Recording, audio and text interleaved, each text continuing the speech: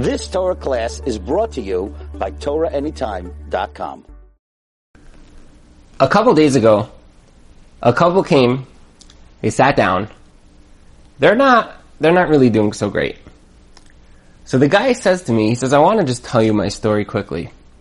He says, I want you to know that over the last year or so, as our marriage was floundering, I decided I'm going to put in the work that's needed to make my marriage grow. So I said, wow, that's very commendable. Could you enlighten me? Tell me, what did you do? What was your secret? What did you do? And the guy says, I came up with this little plan. It really didn't work so well, but I figured I'd give it a shot and let's see what happens. So I said, okay, enlighten me. Tell me what was the story. So he says, I went to a makubal and I sat down with the makubal and I told him everything wrong with my life. And the makubal looked me in the eye and he said, this is a problem. And he told me that I should take a plate and I should write down my wife's name on a glass plate. And I should keep it in the house in a place where I could look at it. And when I'm davening, I should look at the plate. And the name on the plate with the davening, certain kapitel of Tehillim, there's gonna have like a profound change in my wife's behavior towards me. And I could expect my marriage to turn around in no time. And the guy says, and I'm sitting here and I'm davening and I'm waiting, and it's not working. It's almost like something's wrong. And I don't know what I'm not doing right or what I am doing right, but I'm keeping to his formula and it's just not happening.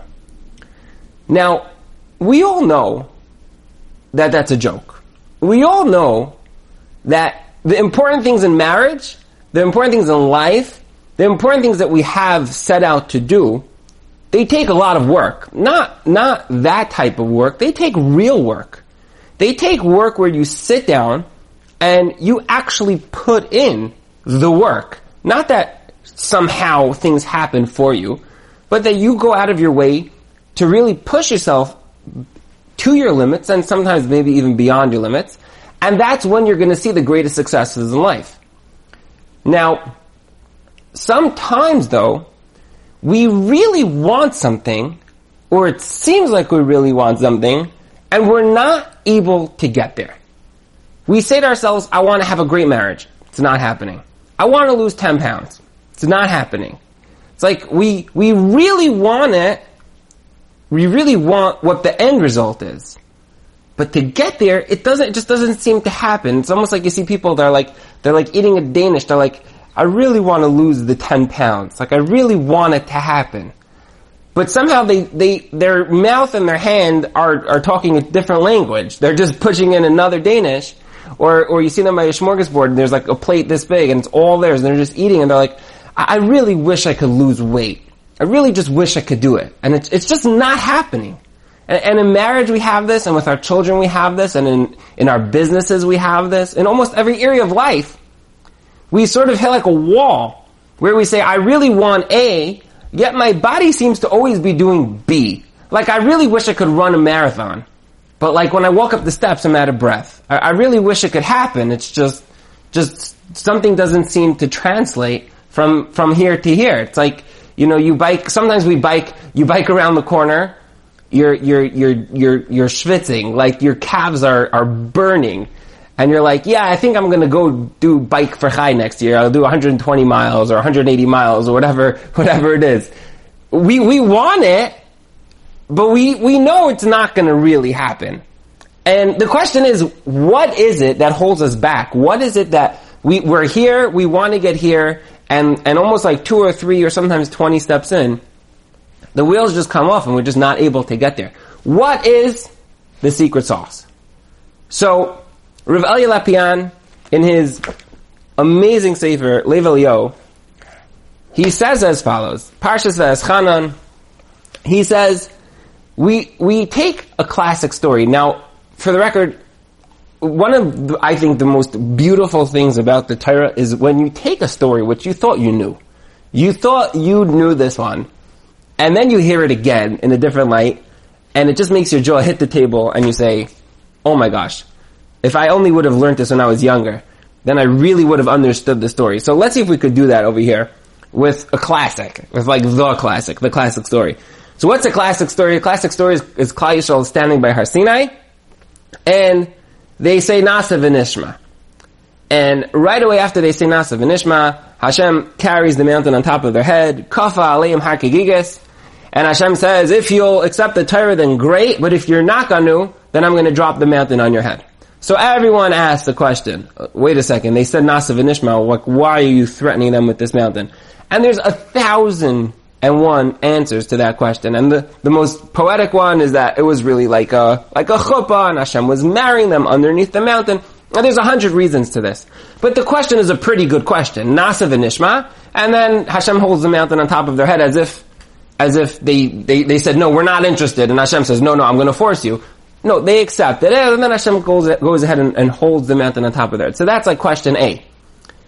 Question B, or really point B, is that the famous Gemara, the Gemara in Shabbos says that at the time that Klal Yisrael said, Nasa v'nishma, Yatzas a Baskal came out and it said, Mi gila lebanai razeh. Who told my sons, my children, my babies, who told them this secret? Shemalache hashares mishtamshin bay. Who told them the secret that the malachim use? So what does that mean? It means that the concept of Nasa v'nishma is really a concept from on high. The malachim speak in the term of Nasa v'nishma. When Hashem says to a malach, go do something, the malach says Nasa v'nishma. And a person, classically, would say Nishma v'nasa. And over here, they didn't say Nishma v'nasa, they said Nasa v'nishma. Wow, who told them this wonderful secret? So when we're children, we hear that and we say, wow, that's such a beautiful thing. But let's see if we could really take it to a completely new level. So Rav Elia explains as follows. He says, what does it mean that a malach speaks with the words Nasa v'nishma? A malach speaks with the words Nasa v'nishma because a malach has no chance of not fulfilling his goals. When Hashem turns to a malach and he says to him, I want you to go from point A to point B, the malach goes from point A to point B.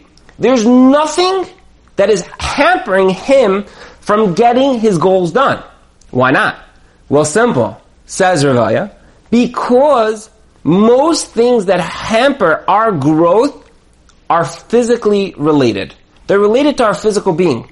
You might be tired, you might be overwhelmed, you might have a bunch of things going on, you might have forgotten about it.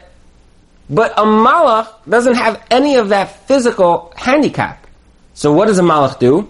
He's told, this is what you're supposed to do in life, and bam, he executes. Because for a malach, there's no choices other than to do exactly as Hashem commanded.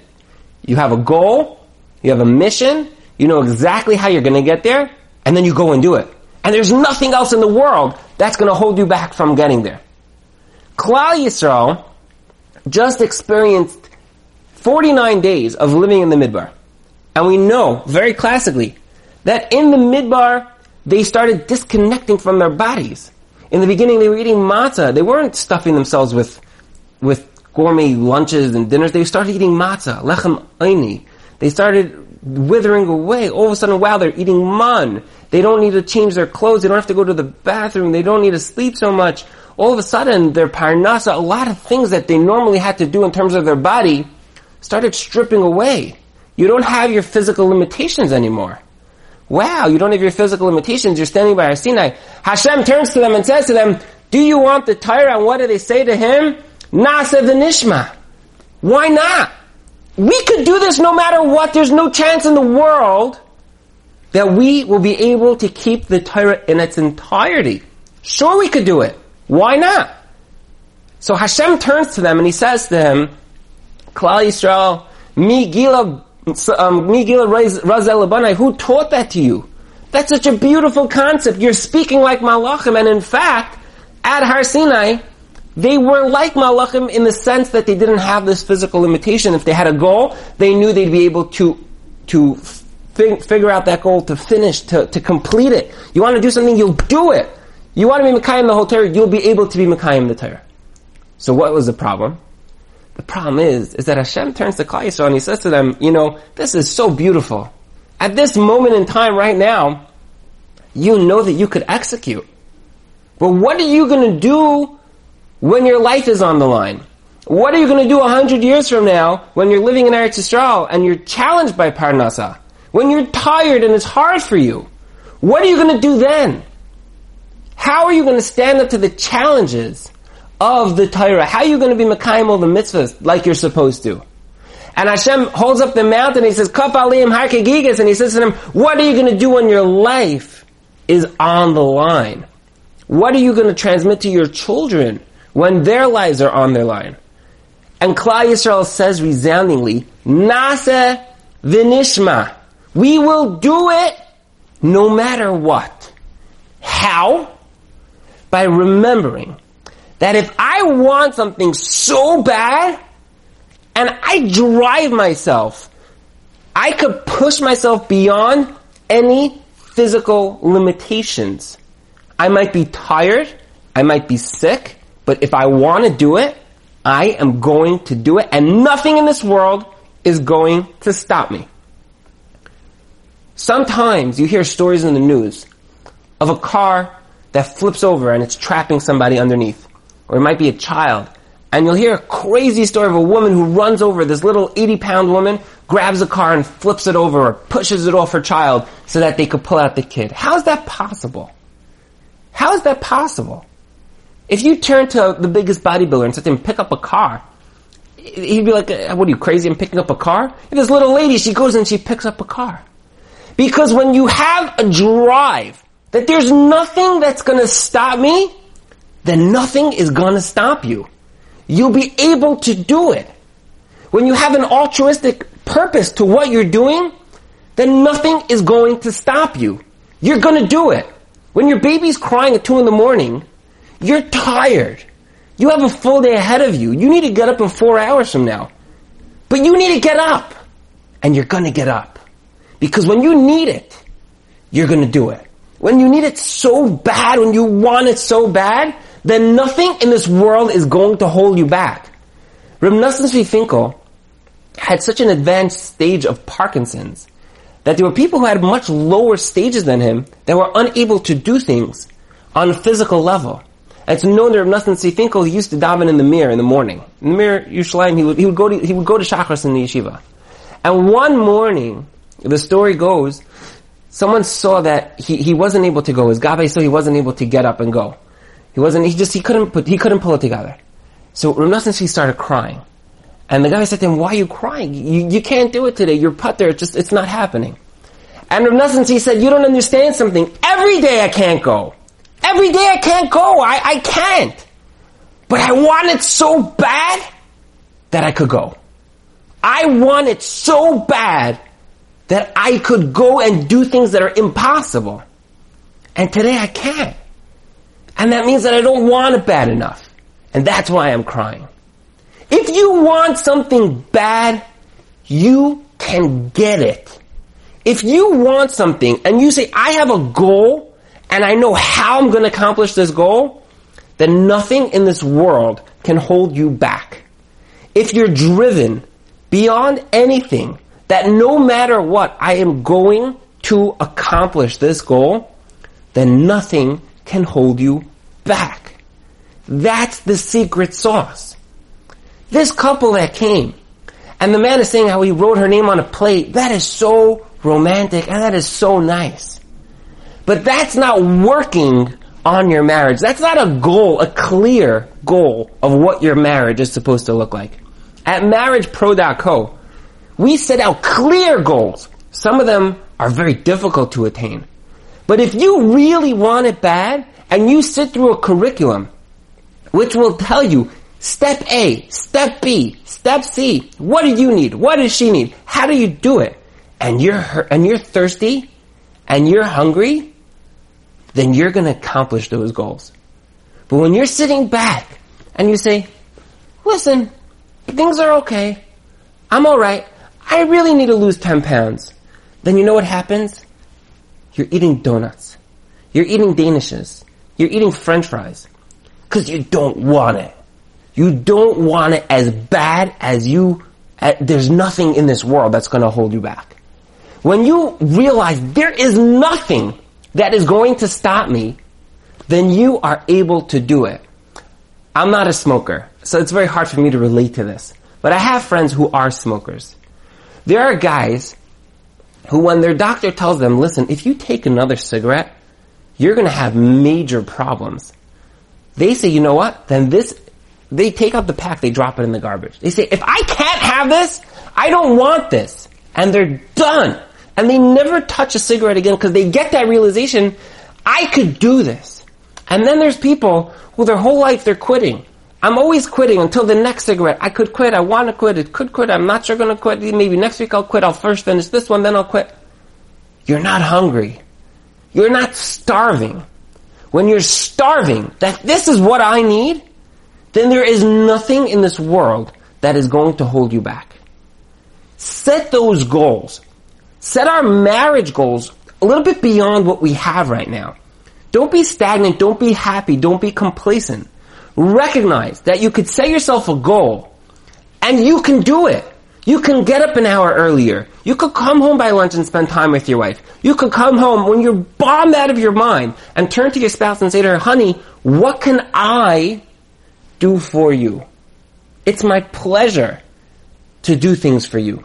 You're the greatest person in the world. The greatest person in my life. Let me do things for you. Even though I'm tired, I could push myself. If my baby's crying at 2 a.m, I will push myself. If I'm exhausted, I need to get up because my boss is paying me $1,000 to go to Shachris at 6:15 a.m. You will get up for 6:15 Shachris. But when Shachris is Shachris and there's a 7 o'clock and an 8 o'clock and a 10 o'clock minyan, then you'll be at the 10 o'clock minyan. When you're hungry, when you're thirsty, when you need it so bad, then nothing can hold you back. And when you set a goal and you know exactly how you're getting there, and you realize there's no option but failure, then Nasa v'nishma, you're speaking the language of the Malachim. Mi, Gilo, Rozel, Lebanai, who told you the secret. Klal Yisrael figured this out so long ago.